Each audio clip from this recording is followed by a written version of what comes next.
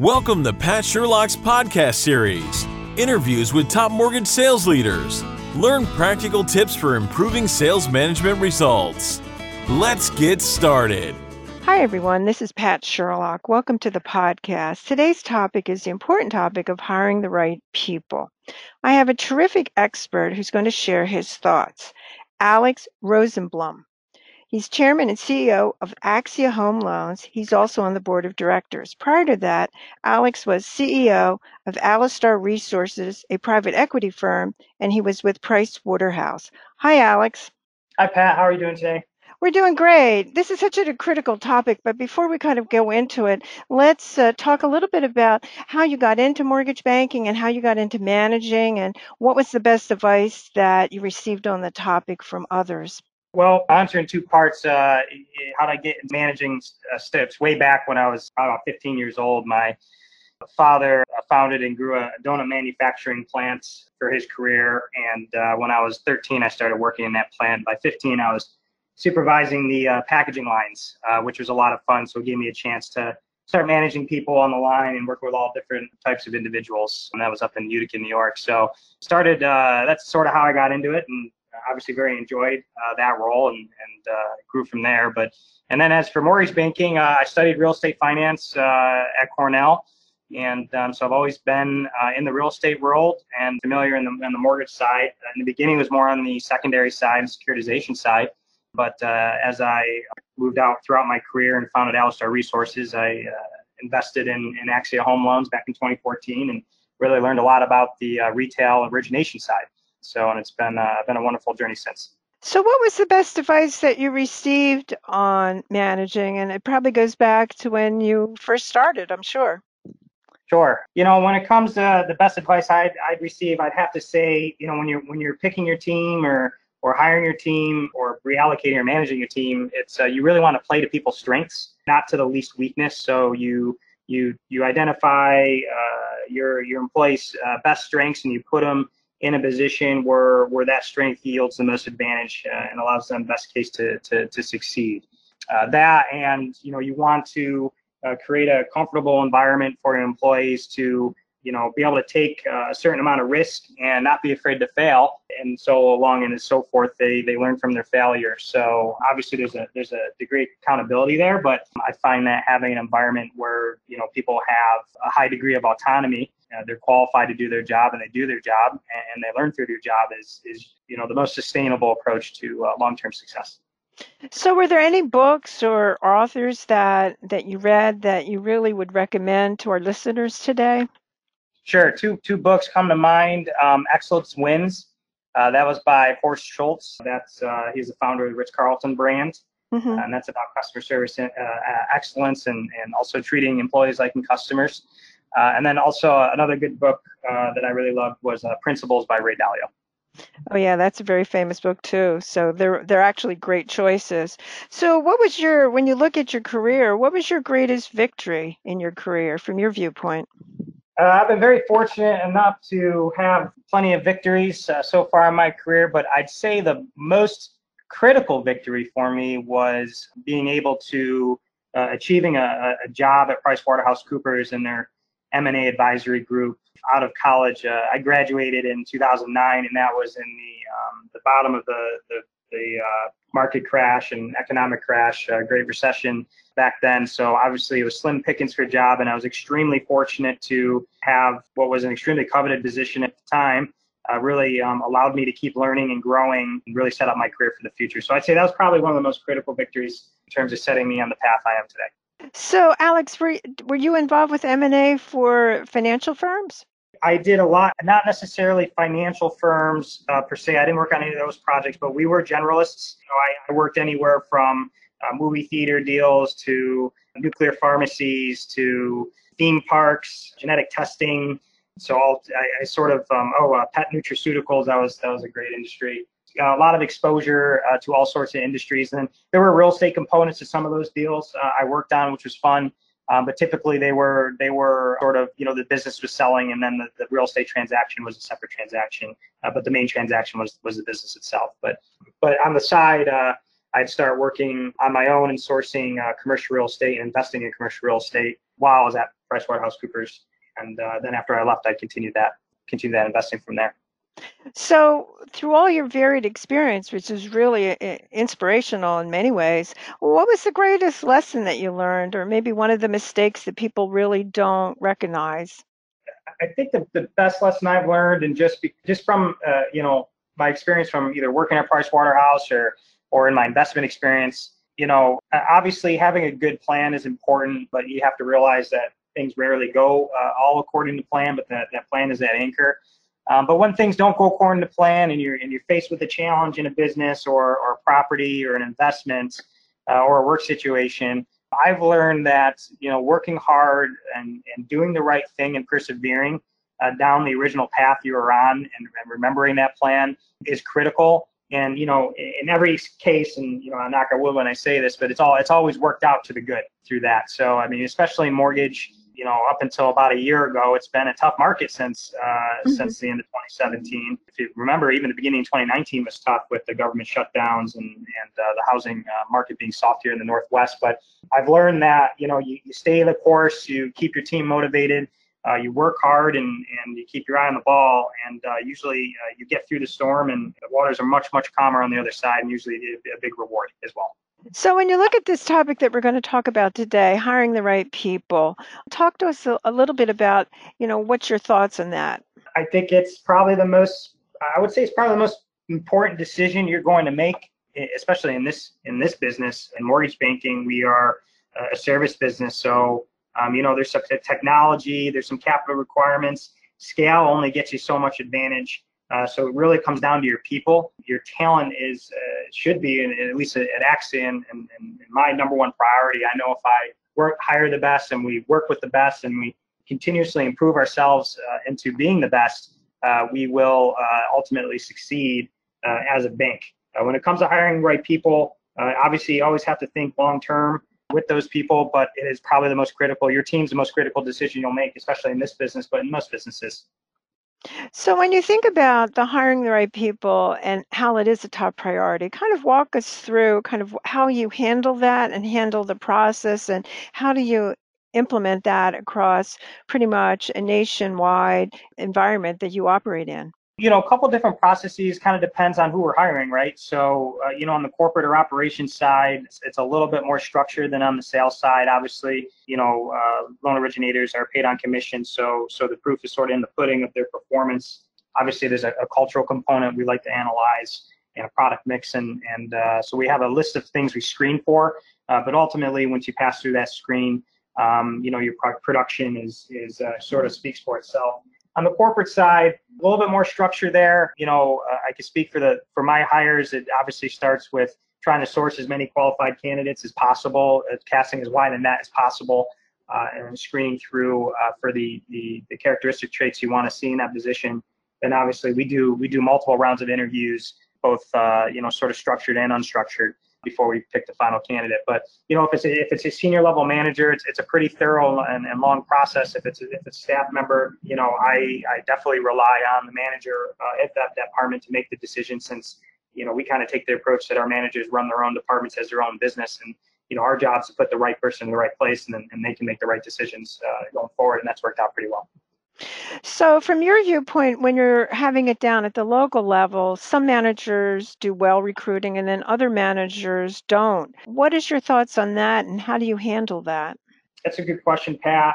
Yeah, obviously there's not much to be done when you have a manager with an excellent hiring track record, and those that don't, you try your best to show them, what's worked and what hasn't worked. We try to cross-train. We do a lot of knowledge sharing here at Axia, so they can get in the room and learn from managers that have a much better track record than they do.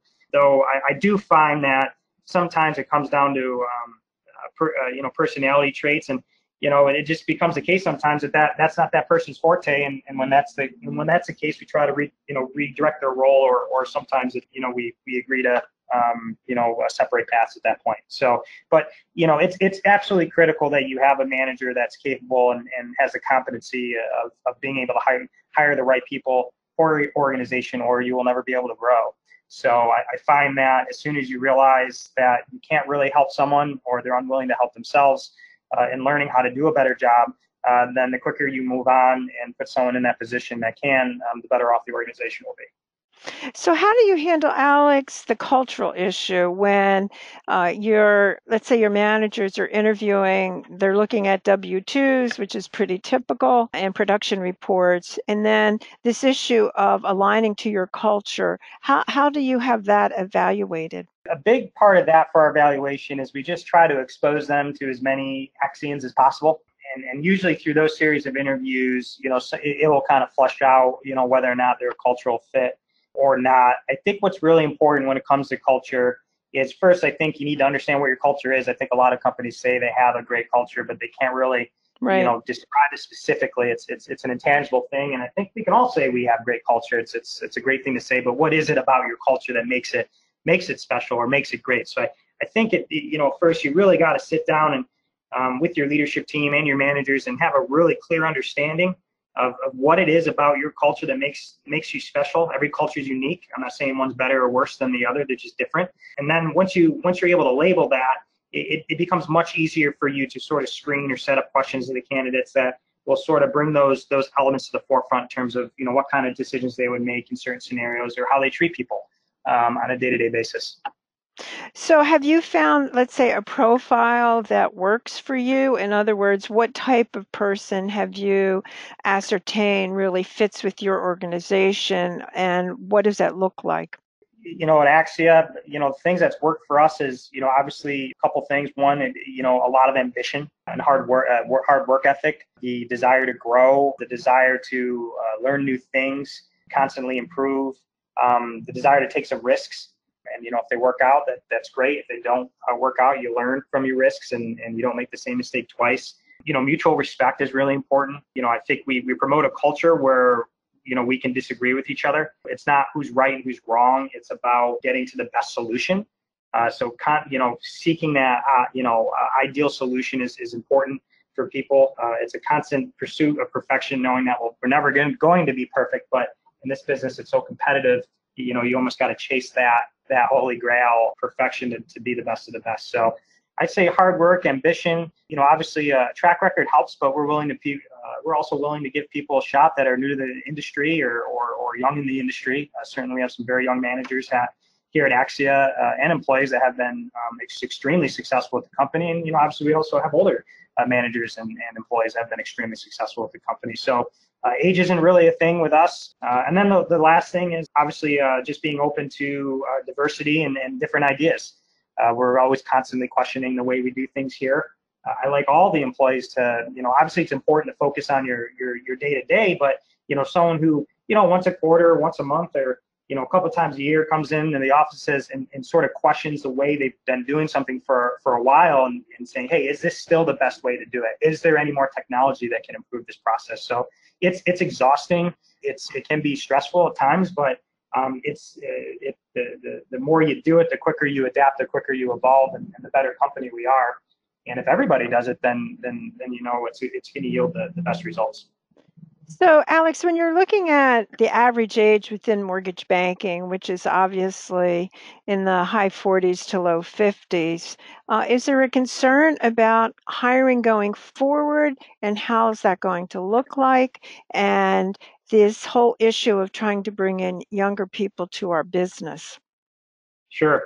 Yeah, as a younger person myself, obviously I see enormous opportunity for young people in mortgage, and at times I've scratched my own head asking, why aren't there more people entering this business? Even and I just go back to my own college days at Cornell, and mortgage retail or origination was never really a thing. We covered everything else in real estate, but for some reason, and on the mortgage side and the debt side, but on the origination side, we didn't really cover it. So I think, one, there's not a lot of exposure in the colleges, or as much as there should be. I think the MBA is doing a really good job at promoting that, but certainly, Pat, is a challenge. But I'll tell you one thing, that some of the young people we have brought into this company have really made great change.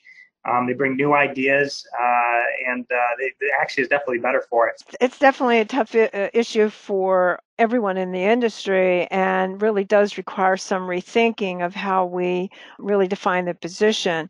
Do you see the position, the commission-only position, as being going forward a strategy, although that's historically always been the case. But if you look at Quicken, they certainly have come up with a different model versus other mortgage lenders. What are your thoughts on that? My thoughts are, I think the commission base for production is certainly, I think, so, probably the future. I don't really see that changing, and I think it's a good thing too. I mean, look, it's nerve wracking and to be so obviously it works against new hires or younger people or new to the industry because they don't have the track record. But for those that have built their business, it allows them to achieve the upside infinitely from their hard work, and I think they deserve it. It's loan origination or loan originator is a very, very challenging, very stressful job. Those are successful. There's definitely a profile of loan originators. I've realized that it's sort of standard for those that are all ultra successful and they do really well and they deserve it.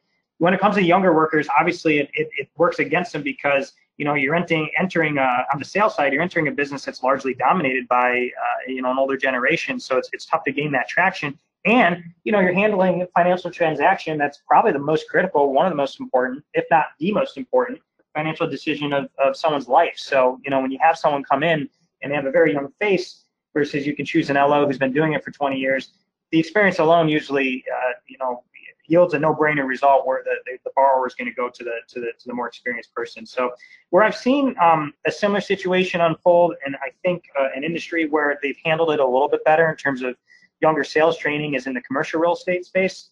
I did an internship at Marcus & Millichap, and watching them, how they grew their younger commercial brokers was, I think, pretty fascinating. And they're in a similar situation. They're in the commercial real estate business. Your typical transaction there in Marcus & Millichap is a multi-million-dollar transaction. You could be dealing with a local investor where this is, what the bulk of their life savings, so it's a critical investment, or you can be dealing with an institutional, highly sophisticated investor. So either way, you're in a similar situation where these people are relying on the experience of the commercial real estate broker to guide their transaction.